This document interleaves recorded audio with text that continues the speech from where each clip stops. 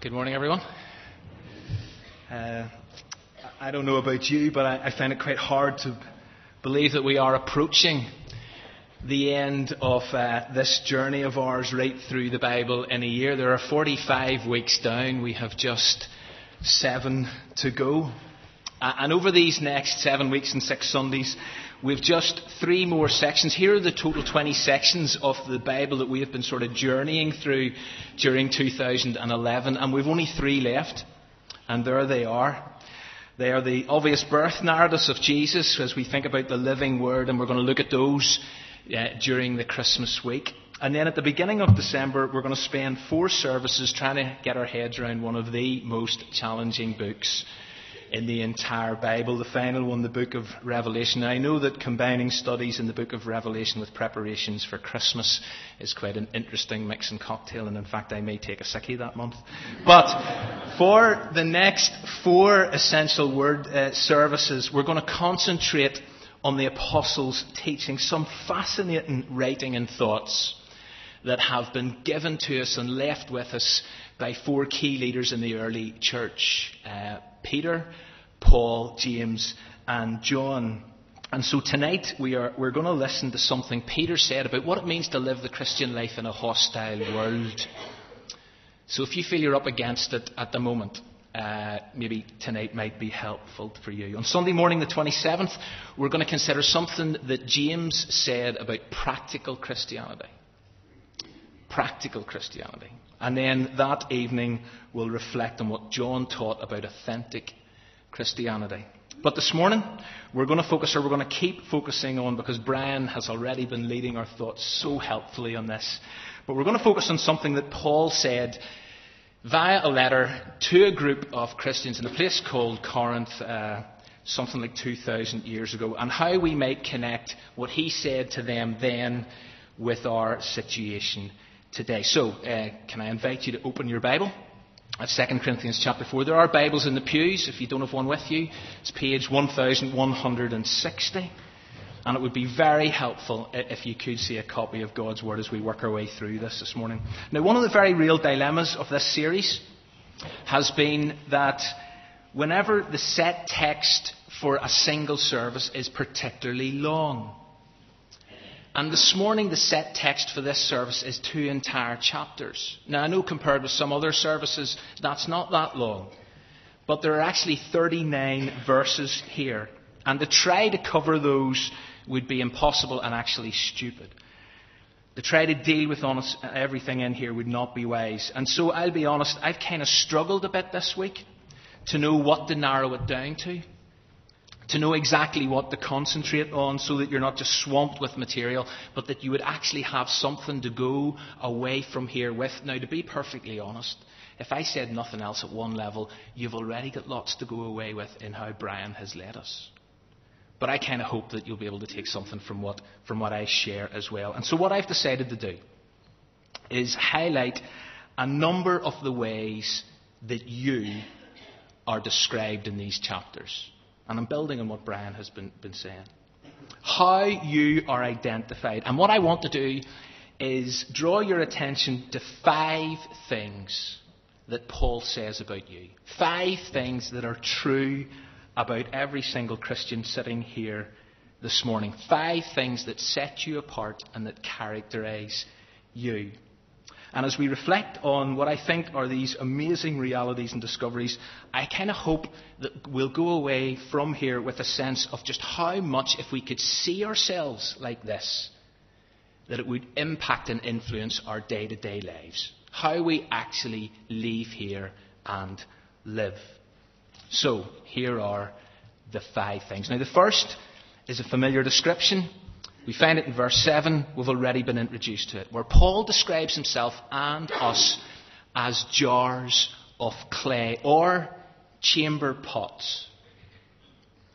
And there would have been, and there still is, something very ordinary about this image, which is exactly how Paul felt a lot of the time. And I have no doubt that there are many people sitting here this morning and you just feel pretty ordinary. Especially when you look around, you compare yourself to other people. Just feel ordinary.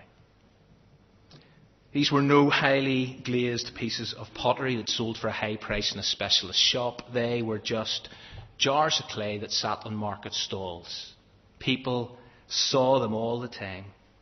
And alongside this sense of the ordinary that Paul was getting across was this idea of weakness, even insignificance. Clay pots are weak. They are vulnerable. They are fragile. That image that Brian showed was so good. Broken, put back together. And again, you may be sitting here this morning, you just feel weak. Really, really weak. And the reason that Paul felt like this is because he kept messing up. And we know that because on one occasion he described himself as the worst of sinners. And again, there may be some people this morning, that's how you would describe yourself. Far worse than anybody else here. And Paul also on another occasion, recognizing that he just kept messing up, said, see all the things I would really love to do, I just don't do them. See all the things I wish I didn't do, I just keep doing them. I'm weak. Really, really weak. But actually, it's not the full description we find here. Look at verse 7.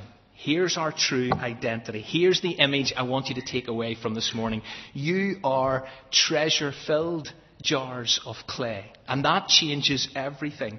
But what exactly is this treasure that every single Christian here this morning possesses and carries with them? Well, to find the answer to that, we've got to go to a couple of the verses that Paul writes beforehand. Look at verse 4. Here's the treasure. It's the light of the gospel that displays the glory of Christ. Verse 5, it's the light of the knowledge of God's glory displayed in the face of Christ. This treasure that we are privileged to carry around in us as jars of clay is the good news about Jesus. That's what you carry with you. That's what you possess.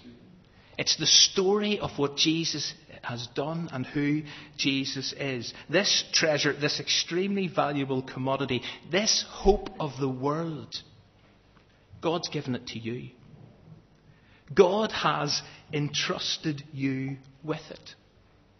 He has put it in you in order that you would then go and share it with others. You see, clay jars were often used as light carriers. And that's what we are. Jesus on one occasion said, I am the light of the world, but he also said on another occasion, you are the light of the world. And the light that you are to transmit is the gospel that displays the glory of Christ. And so as Christians, we carry that around every single day. And we've got to let it shine out of our lives. And the shocking truth is, God has got no plan B. This is how God has decided to share his message. Through us. Through us, jars of clay. He's counting on us to spread his gospel. Not in order to draw attention to ourselves, but, and I'm quoting the second half of verse 7, to show that this all-surpassing power is from God and not us. The source of this light and this gospel is God, but how God communicates it is through you. You're a treasure-filled jar of clay. And if we're in any doubt as to why this teaching is absolutely vital, or if you're wanting to know why this discovery simply must impact and influence your day-to-day life, look at verses 3 and 4. Now, I'm not going to deal with this in any detail, but the reality is, and I don't say this easily, I don't share this lightly, I don't take any pleasure in saying it. But the reality is there are people around us, people we live with, work with, socialise with, share this planet with, who are perishing. And we kind of need to just allow that thought to sit with us and not rush past it. The people around us are perishing. Unbelievers, as Paul describes them, and their minds have been blinded by the God of this age, and so they cannot see the light of the gospel. And God doesn't have a plan B, and he calls us to shine for him. We carry this treasure around with us. We need to share it. We need to let it transmit from our lives. Church, you are treasure-filled jars of clay. What a phenomenal privilege. What an awesome responsibility. Secondly, this might be a bit of a surprise. You are motivated to serve by fear and love. And it's these two very seemingly different and contrasting emotions and feelings and attitudes that should spark you to serve God. Now, some people may struggle with what I'm about to say. But these things should influence your priorities. They should influence your lifestyle. In chapter 5, verse 9, Paul clarifies your goal as a Christian. He says it's our goal to please God. We are meant to be God pleasers. We are to live, if you like, for an audience of one. But what exactly feeds or motivates that desire? Well, as you read verses 10 through to 15, I think you will discover it's fear and love. Now, let me start with the fear dimension. See, in verse 11, Paul says, we know what it is to fear the Lord. And that knowledge is absolutely vital to possess, and every Christian should have it. A fear of God. But look at what instills this fear. Verse 10. It's the prospect and reality of an inescapable future event.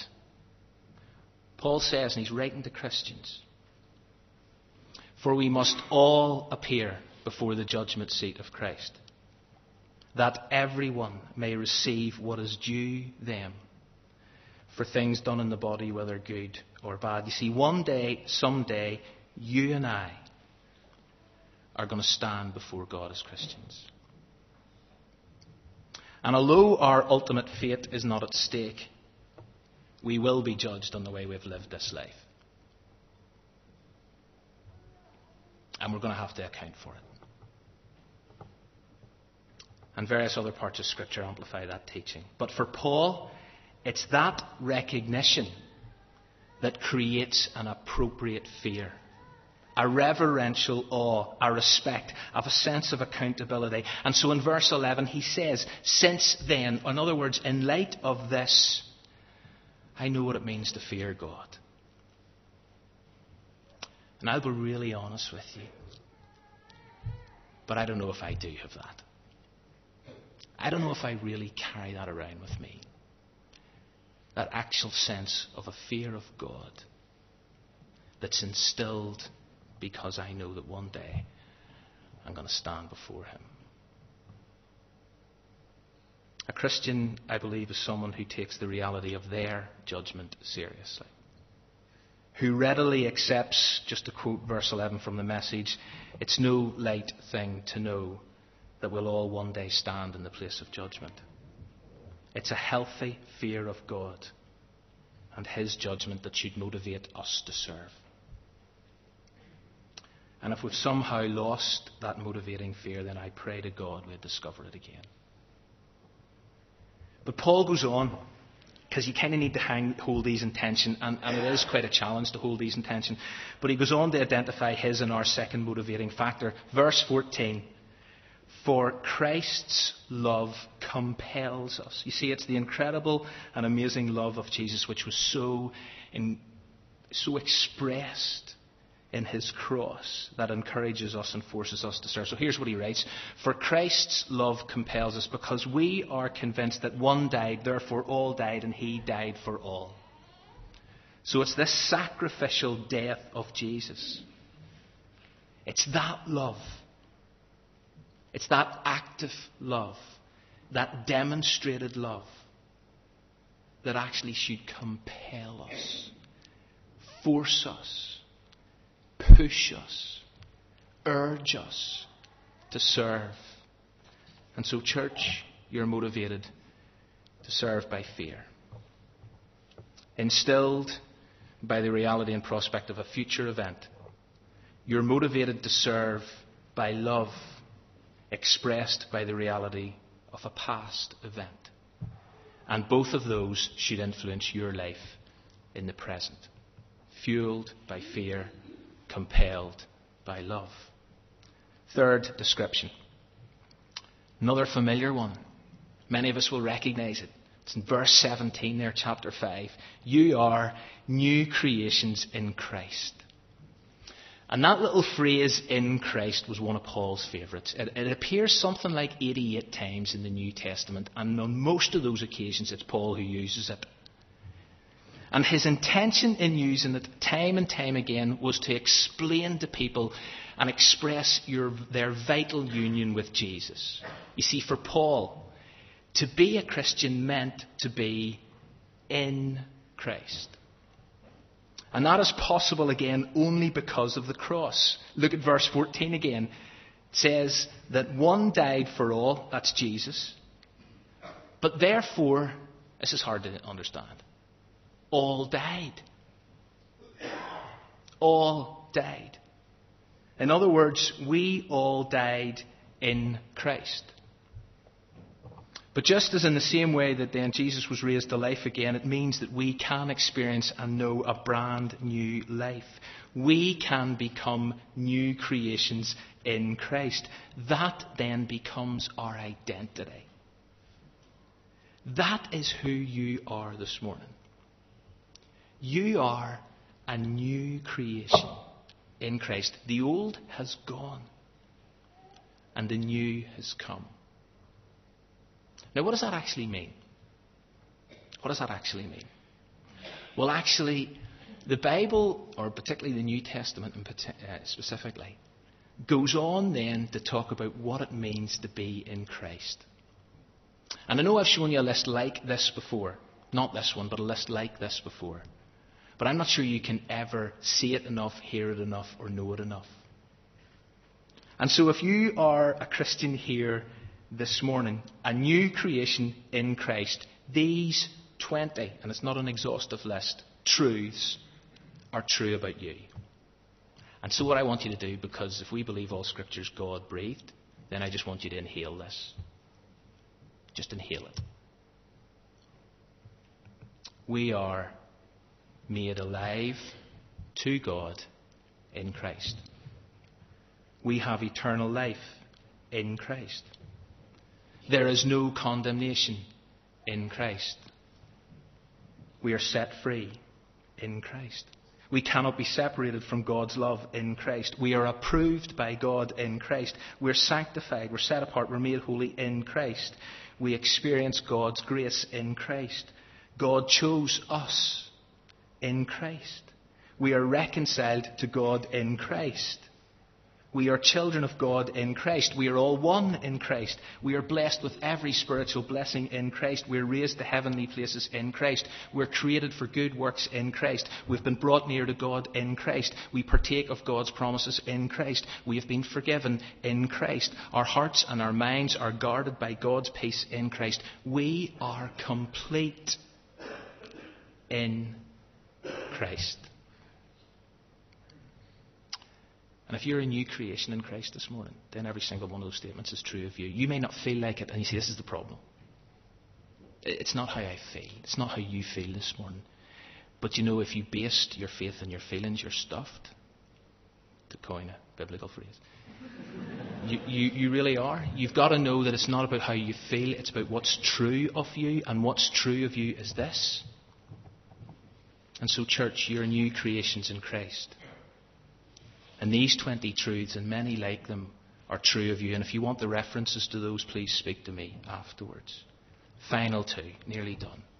Fourth is found in verse 19, where it says that God has committed to us the message of reconciliation. Church, you are messengers of reconciliation. And reconciliation is required whenever there's been a breakdown in relationship, and by far the most critical dysfunctional relationship that can ever exist is between a human being and his or her Creator. And the Bible is very explicit regarding the cause of that breakdown and that alienation. It's sin. But as you can see from these verses, God has done something about it. Look at verse 18. It says that God has actually reconciled us to himself through Christ. How? Verse 19. And this is incredible. By not counting people's sins against them. By not counting your sins against them. And how can he do that? Because surely if we've messed up, surely if we've offended a holy God, as we all have, then our sins are stacked up against us. What about justice? We deserve to face up to our sins. Look at verse 21. God made him who had no sin to be sin for us. God made him who had no sin to be sin for you. You see, reconciliation can only occur if the one who has been offended is willing to forgive. And incredibly and thankfully God is. But that forgiveness really cost him.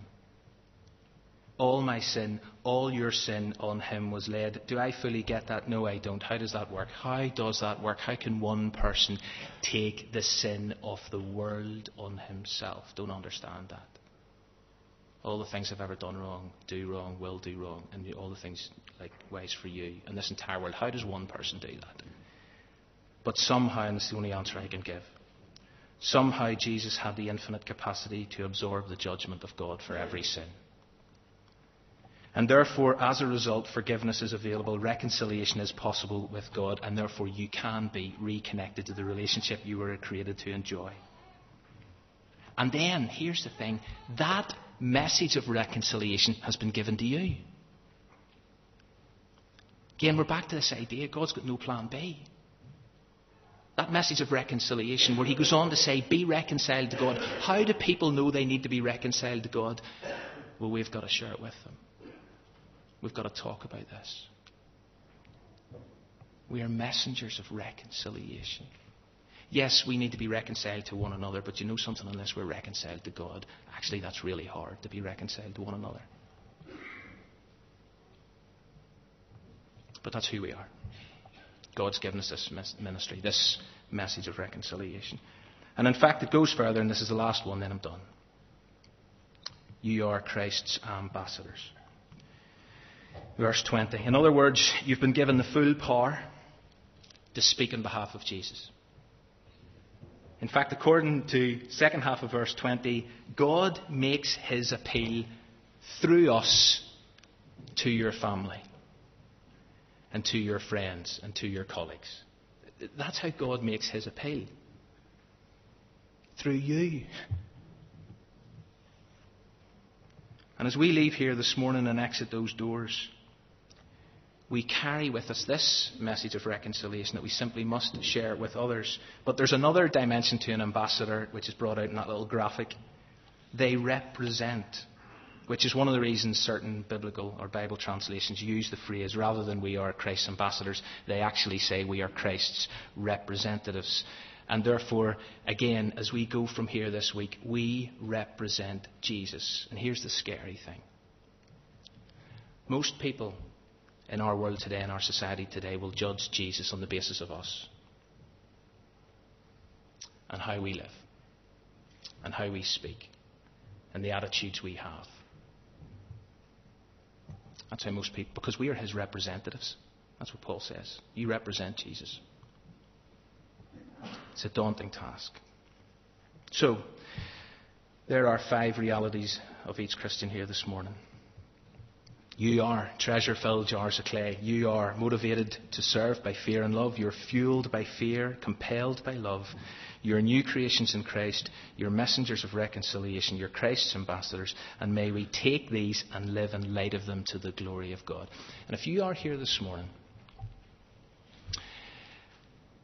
and you're not quite sure if you're a Christian or not, and so you're not quite sure if these things are true of you or not, can I encourage you to speak to someone?